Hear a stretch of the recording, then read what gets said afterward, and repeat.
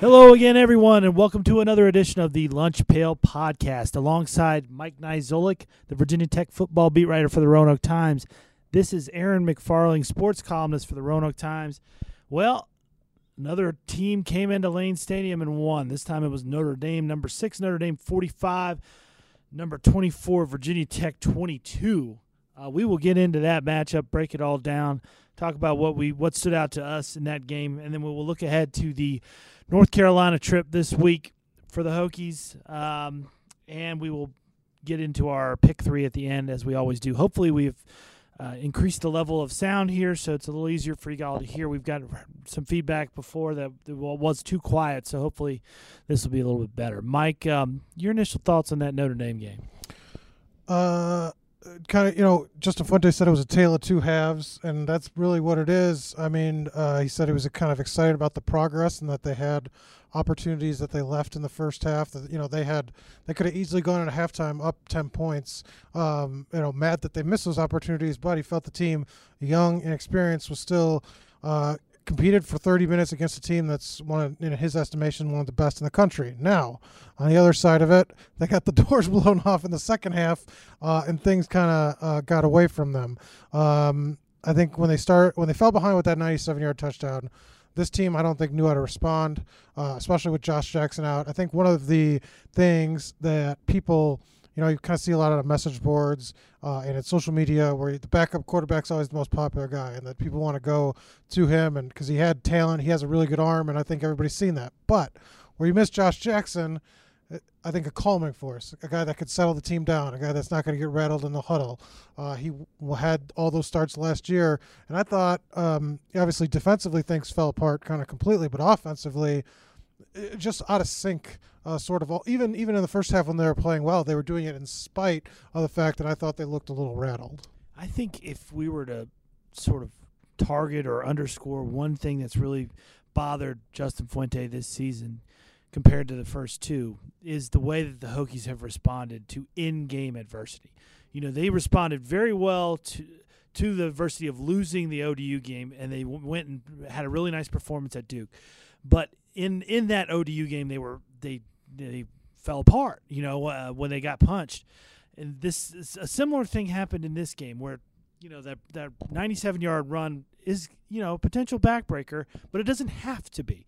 It ended up being they gave up another touchdown on the very next drive, bad coverage, and all of a sudden the game's out of hand. So I think if you're looking for things they really need to do better, because they were so proud of doing, coming back against Arkansas in the bowl and coming back against this same Notre Dame team, wasn't as good of a Notre Dame team, but it was on the road to do that after falling behind big in the first half.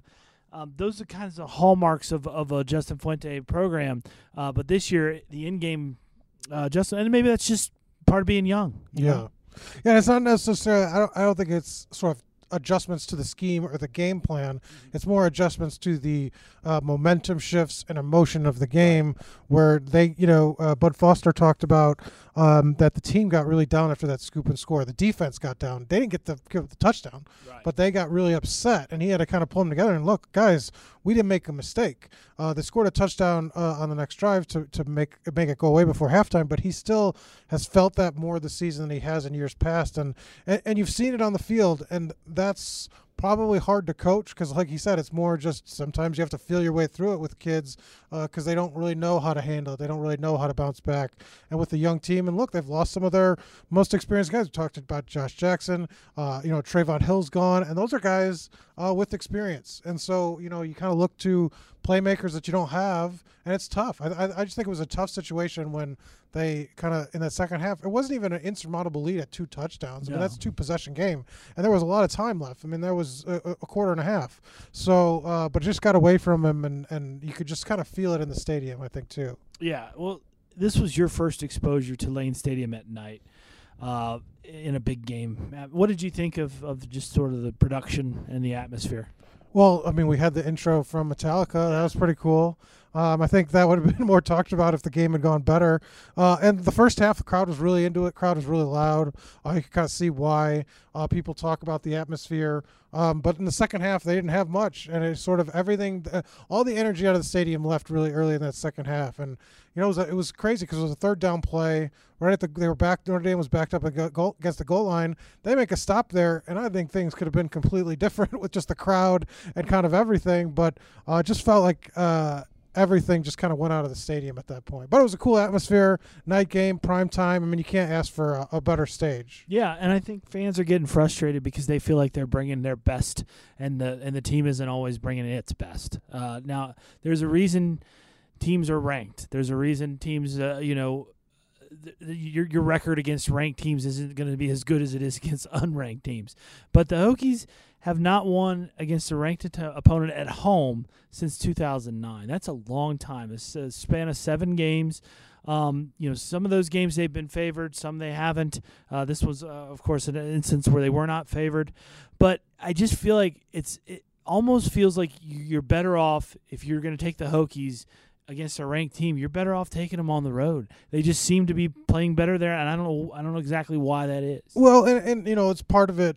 I asked this question to Coach Fuente after the game because I know, and he pointed out the obvious that he hasn't been around for the whole streak, right? And that's fair. But my point was that players are going to now read this every time they have a game against a ranked opponent at Lane Stadium. Now that's going to be in our paper online, and kids are going to see it. It's going to be on social media, which is probably where they will see it. And so will it get in their heads? Will that get in the locker room? Because those things have a way of kind of taking on their own sort of,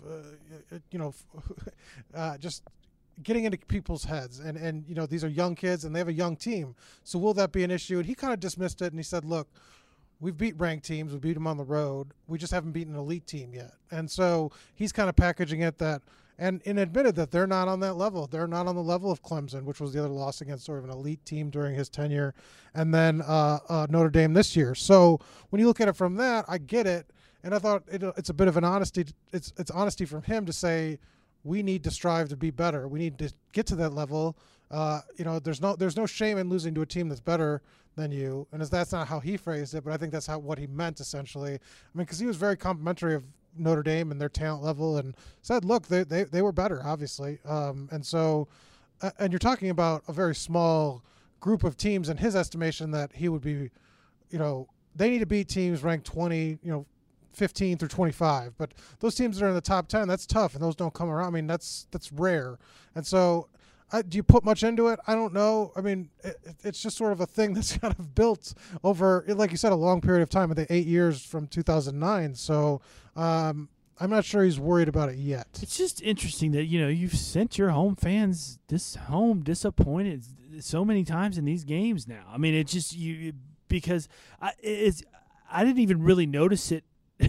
Somebody mentioned it the other night. That was the first I'd heard of it. I didn't even think about that because I've covered so many games where they've won against opponents that they were not necessarily supposed to beat. Two of the games we covered this year are against ranked teams on the road, Correct. Florida State and Duke. So you don't really think about it when you're covering a large group of games. You don't really think about those things, but fans do, and it's on those fans' minds, like you said. I think more so than maybe it is on a sort of media from a game-to-game basis. Yeah, I mean that's where memories are made, right? I mean, yeah. You bring your kid to the game, and it's a big game, and you paid a lot of money for the tickets, and the drive for 25 is painted on the field. I mean, it's all those things. Well, it was funny you mentioned that. It's like I had a lead. If they had won, I had it was a good lead that I couldn't use that, because they had the monument to Frank Beamer. Right. And I was like, if they win this one, this could be one of the things on Justin Fuente's memory when they build a monument for him years down the line, because this would have been a signature win that he needed, and because he doesn't have one yet, I don't think. And so they didn't get it though, so he's still searching for it. Fuente's best game, probably Notre Dame, but I would also put that Clemson loss in the ACC title game up there. That was close. Was it 45-43 or something like that? I think it was a 7-point because they were gonna. If they had scored, he was gonna go for 2 to try and win it. So it was a 7-point, maybe 42-35, maybe. But Yeah, I mean they gave Clemson everything they can handle. 42-35, and it was a fantastic game. Nobody expected it to be any good, and so I mean he's been close in some of these games, and I agree with you. They could have been in this game had they punched it in from the one, had they taken advantage of some of the momentum swings early on. The score is not indicative. I don't think it wasn't a blowout until like the very end when they just couldn't come back. But I mean they were in it even when they scored 2 touchdowns in the third quarter. That was still a game. There was still enough time. They had opportunities in the first half to be even, I think, ahead. Yeah, which is what they're kicking themselves about. Exactly. Well, here's what's interesting. I mean, they're 3-2 overall, right? 2-0 in the ACC. If you look at you stripping away all the other things right now because they're not going to the football playoff. Getting into the top 10 rankings is a pipe dream. So some of those other things that you would think about if you had beaten Notre Dame are gone. But the number one thing is the Coastal Division race. And that was probably going to be the number one thing, even if they beat Notre Dame. And that wouldn't be any different than it had they won. They're 2-0 there, and I'm looking at the schedule, and I'm wondering which game they're not going to be favored. I mean, maybe at Pitt. Maybe we'll see what happens with Miami here in the next few games. They haven't been overly impressive. They almost lost to Florida State. It seems to be all in front of Virginia Tech to actually claim this Coastal Division if they can just win some of these games that they're supposed to win. And Justin Fuente was asked about that on Monday, and he sort of dismissed that sort of calculation of how to look at the season. He said, we can't really do that. We can't everything's ahead of it, but what if we lose? Then nothing's ahead of us, then we have nothing to play for. Right. And so that's where I think where the coaches sort of step in and say, we can't do that because if they did lose, then team starts getting away from the season a little bit. But that's our job. I mean, our job is to pull the lens back and say, all right, here's where they are, here's what's possible. But, I think they could still, I mean, you talk about running the table. I mean, they could still get in the top 10, I think, if they were to run the table and beat Clemson in the championship game. But they don't look like a team that's kind of capable of that at this moment. They really just got to sort of focus here. I mean, they're not playing very good teams the next, 5 weeks because they got to bye. I mean, you got North Carolina, Georgia Tech, who we talked about, killed Louisville. But Louisville's not a very good team. Boston College, Pittsburgh. That's a 4-game stretch where you think there's no reason they shouldn't go 4-0. Just got to go 4-0.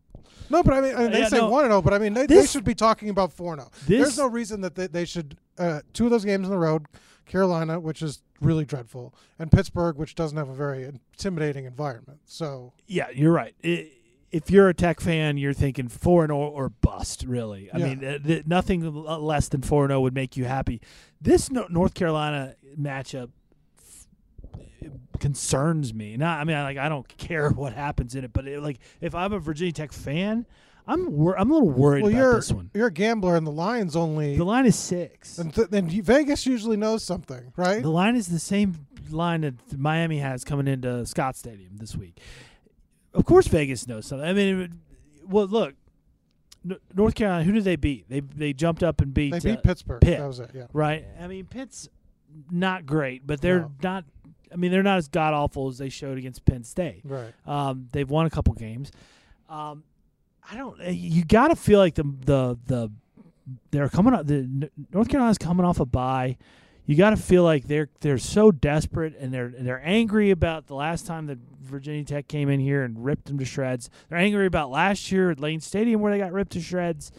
I think if they could get off to a good start in this game and keep their shreds together, then all of a sudden North Carolina is formidable. What was that game like 2 years ago when it was 130 passing yards combined in the hurricane? It was dang impressive for Virginia Tech because they held on to the ball and they bullied them up front. They did everything they needed to do in those kinds of terrible conditions. It was funny because it wasn't really funny, but like all the North Carolina writers, like a guy I respect very much, Ed Harden at the Greensboro paper, he just ripped the entire college football landscape for holding games that day, and he was right. I mean, it was it not playable? It was ridiculous. I mean, and Tech fans are gonna be like, oh, quit your whine and UNC, and you're right. I mean, Tech had to play it too, right. The same wet balls for everybody. Complain when they both should not have been playing. It was that bad. It was that bad, and there was nobody out there. And of course, all the How many fans were actually in there were no game? fans. And thank God that they were smart enough not to go. Yeah, it was that bad. And the rescue crews, they have to be at the game, and that means they can't be out on the road helping Right. idiots who are out driving in that stuff for some reason. It was just not smart. But as far as the game itself, Tech wrecked them. I mean, and then they did it again last year. Yeah. Even more so in fine, dry conditions, and people, of course, made all sorts of fun of that. And so the UNC's been hearing about this, and if they get off to a good start, that's dangerous for Virginia Tech. I'm telling you. Yeah, I just don't see North Carolina beating them. I don't know. They're bad defensively, not very good offensively. Only scored more than 20 points one game this season. And look, Virginia Tech, if they have a letdown defensively, I still think they have a pretty good offense. They made some mistakes against Notre Dame, but look, Notre Dame's defensive front is really, really good. Right. And North Carolina, I don't think, has that kind of level of talent and forces that level of mistake. So it's like, in my mind, if Virginia Tech struggles defensively, does it become a shootout? And even then, I still think Virginia Tech should win by 2 touchdowns. I mean, Brian Willis is in, but that's not going to be sort of an environment that I think is going to kind of rattle him. You've still got, I mean, we haven't talked about it, but Jamin Hazelton looks like one of the ACC's best receivers, and he's got some talent alongside with him. The running game, which they went away from because of how the game went, was doing well. So it's like, I just see them favored either way this game goes. They could have a letdown defensively, and I still think they win. Okay, you want to do predictions now then? We could, sure. Okay. Or you want to talk about Hazelton a little bit more? I mean, Hazelton was really good. He is really good. It's funny how they kind of temper their enthusiasm, and I wonder if that's just sort of a tactic, because that's a coaching thing. Yeah. But it's like no one's said, man, he sat out for a year, and look at how good he is. But they've said he's going to continue to develop. I'm like, they were doing everything to try to get him the ball away from him, and they still failed. Well, you wonder, too, though, because Cam led the nation in receiving yards in like the first 4 or 5 games last year. Yeah. Or maybe it was 3 or 4, Cam Phillips. And then they kind of, they made some adjustments, and he didn't have as much yards. And, of course, the competition level got better, too. Right. But you wonder if teams will start scheming to prevent Hazelton. But I think the Hokies have more options now than they did back then. Another thing we should talk about that I didn't write down, but Diablo. Yeah, I think they missed him in that game last week. Coach Nix was here. Yeah, and Nix. they're not shy about it. It's like, look, and I wrote about this. It's like he wouldn't have made a complete difference. He wasn't going to win them the game. But Coach Nix put it best. He's one of our best 11. And when you're losing a guy that's sort of an athletic freak, 6'4", 220, and is really fast. Look, there's a difference between throwing with him in the middle and Tyree Rogers, who everybody said played well, but who's 6'1", 189. I mean, that's different. I mean, there's a different equation, and they're a better team with him on the field. He'll be questionable. It sounds like he had an ankle injury that forced him out of the Old Dominion game, and a hamstring actually now with this latest injury, as easy for you to say, but and he's kind of been snake bit, and you kind of worry with the injuries now mounting up for him because he had the ankle last year. It was a serious ankle injury. So you just want to see him get back on the field consistently because I think he's an impact player, and there's no question in my mind that he would have helped that team in both the losses. He might have actually made the difference against Old Dominion. Notre Dame, I don't think so. Yeah. But Old Dominion, those big guys, that was the problem, and he's their biggest guy in the secondary. I totally agree. I mean, he's the kind of guy, if he's questionable every week, he'll be the guy you have your field goggles out looking for on the field every time you show up to the park because you're going to want to see if he's playing or not. Okay, let's do predictions. You go first. 42, let's go 24. Wow. Which is almost the same score this weekend. So, but yeah, 42-24. Virginia Tech. I should say who wins, right? Right. Or I could just say 42-24, and then I'll be right either way. But no, I see Virginia Tech winning by a couple touchdowns. Well, based on the forecast, I've been right about based on the forecasts being clear as it is right now. That we've watched on Weather Watch again. No rain expected. Right. If the forecast changes, that prediction, the score-wise, would go down. Right now, that's what it is. Yeah, because we're taping this on a Tuesday. Right. So, I think all that's supposed to be out of there. It's supposed to, but just, hey, things can change. So just a little asterisk next to it. Sure. I'm tempted to take North Carolina. You sound tempted. I am tempted to take them straight up, but I think I'll just say shootout won by the Hokies by the thinnest of margins. I really think this is going to be – I think you're right. North Carolina is not good. They're not a good team. But, football's a funny thing. I mean, Old Dominion's not a good team. I mean, they're not. They're not good. No, they lost to Florida Atlantic. I mean, and sometimes there's just spots where you just look at it, and it used to be that way with Pitt. Tech would go to Pitt, and all signs pointed to there's no reason this is going to be a ball game, and it would just be a ball game. Or Boston College there for a little while. Go to Boston, nobody's there at the game. I don't know what the crowd's going to look like at UNC at 7:00 on Saturday. I have no that's you got to feel like the fan base feels pretty disenfranchised right now and disenchanted, I guess is a better word for that, and probably doesn't want to go. But I mean, they got better things to do. But then again, I think they have some players. I mean, basically the Hokies and the Tar Heels go after the similar type player, right? And they have some talent. It's just they haven't been very good in the last few years. And, you asked a couple guys about this today, and you've covered the team for a long time. As far as the ups and downs, is this kind of a compressed up and down you've seen from a team sort of in a 5-6 week span? I mean, it's up there. Yeah, it's up there. I mean, when Frank first started losing, that felt really roller coastery to us who covered the team because we just weren't used to that. It was 10 wins every year. Right. Like you could just set your clock to it. They would rally, if they lost a couple, and then all of a sudden it was like, wow, they're fighting to get into a bowl game. This is crazy.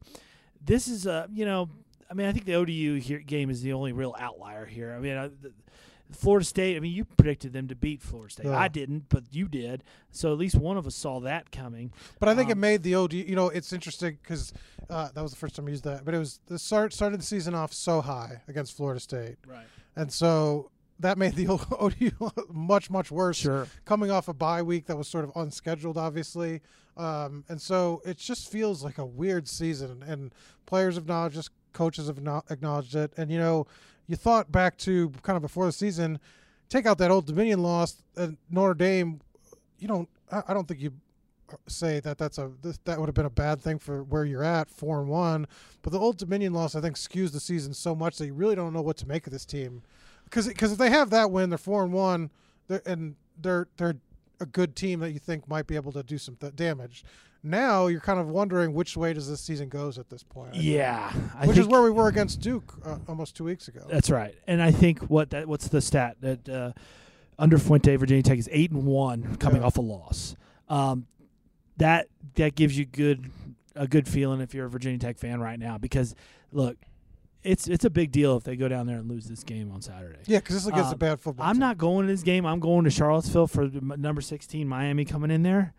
But I'll be monitoring this for sure. On my computer we'll talk about it next week. But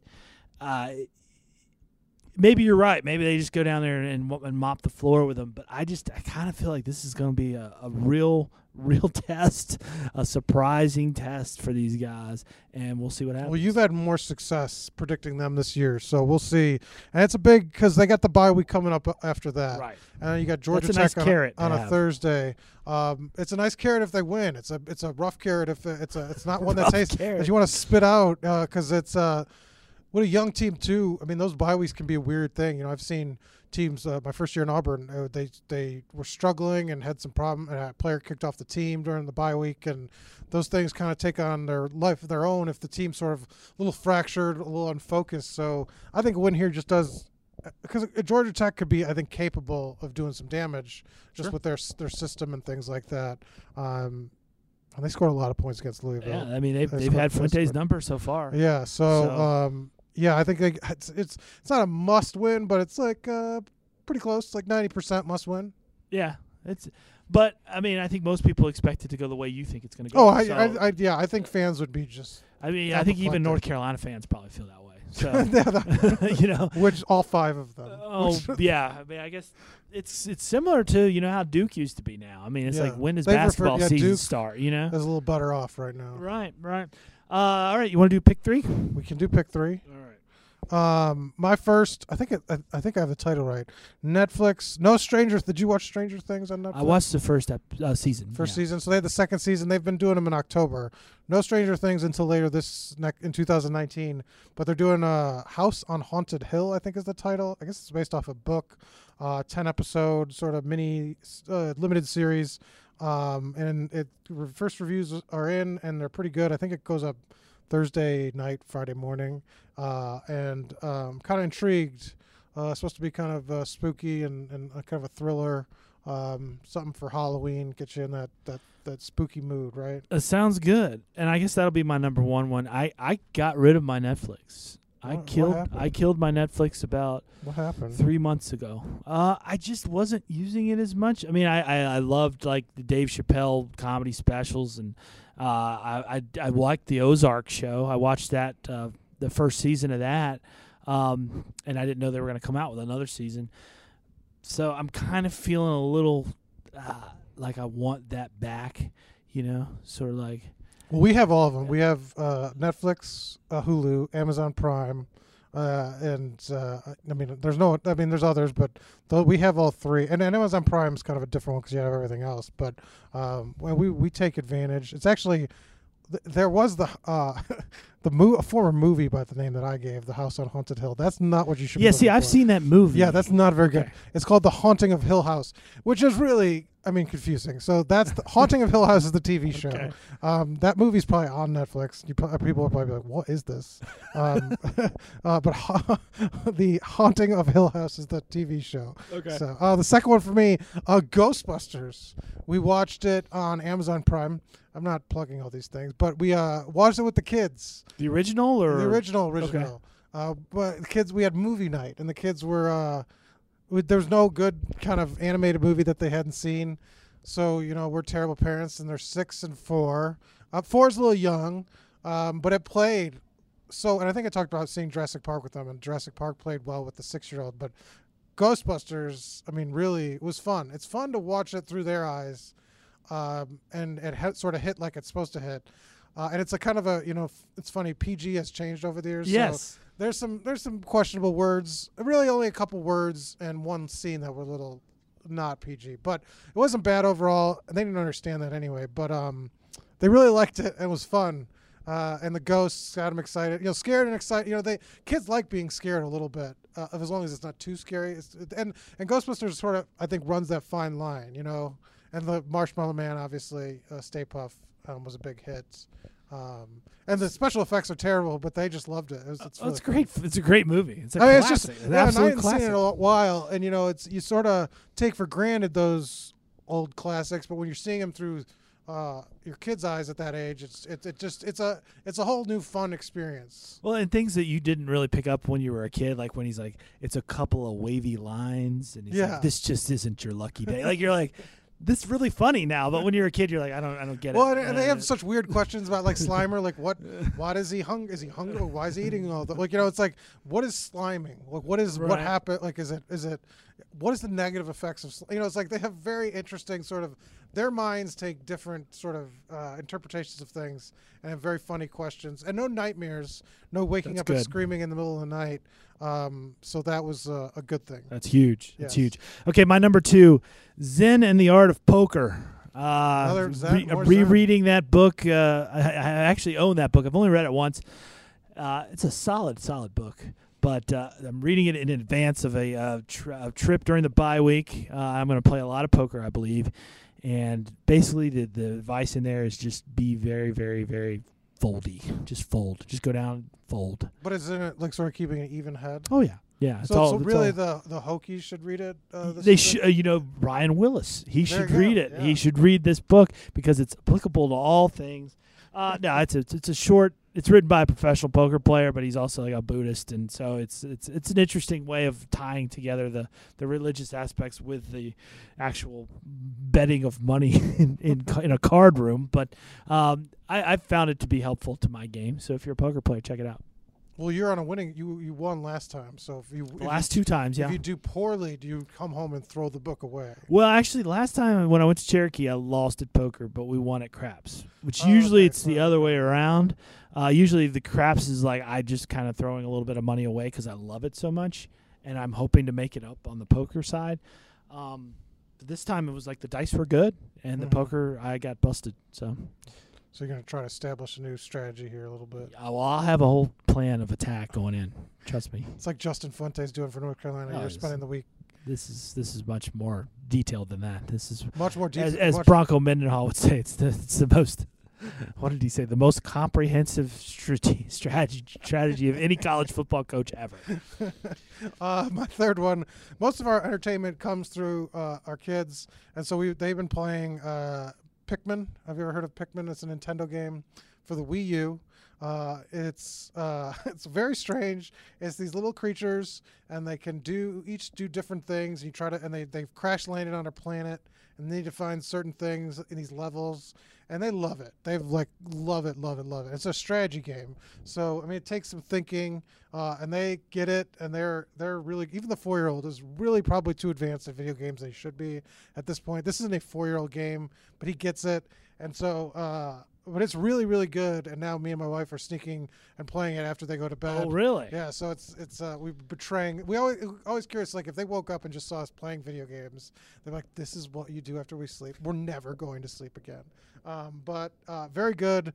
It's not, obviously Nintendo's known for Mario and Zelda and things like this, but this is another one of their kind of exclusive games, and it's very, very fun, very different, very weird, but very fun. Okay, my third one's also a video game. Stronghold. Have you ever played Stronghold? Is that it's just a computer mobile game? No, it's just a computer game. No, I've not played Stronghold. I'm sort of like the dad who like listens to the music that he listened to in the 90s, when my dad would listen to 60s music, like there's a million better games than Stronghold, but Stronghold is, if I'm going to play a video game, that's what I'm going to do. Okay. This probably came out in like the late 90s. But, you build castles and fight. Yeah. And it still holds up. I mean, to me, it's amazing. But I got the kids into it. And they played for a while, and then they found something better. They got new better games. But if anybody out there has played Stronghold before and now knows a comparable 2018 version of Stronghold that can recommend it to me, I'm ready to upgrade to something similar. Your son is in the Fortnite age range, he's not right? Yeah, he's not a Fortnite guy. I don't even know the name of the games he plays. They're he's on the much more violent. Yeah, I guess. I don't know. I know there's one where like there's a zombie apocalypse, and he's like gotten really into Dean Martin music, because like when you walk into like the casino, they're playing like "How Lucky Can One Guy Be?" They play like the Rat Pack music. I don't know. So I do not know that game. Does Dean Martin come as a zombie and you have to kill the Rat Pack? That would be interesting.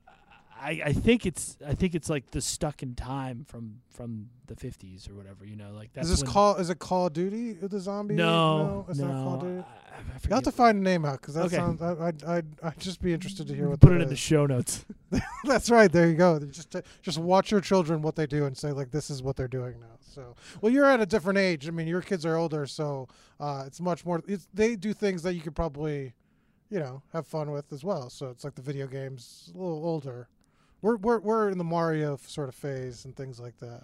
Yeah, I used to really enjoy playing like Sonic and stuff with the kids, but they've moved on. For some reason, Sonic does not sort of pique their interest yet. I don't know what. It's just not as cuddly of a character. I don't know. I don't know what it is. It's different. Yeah. So.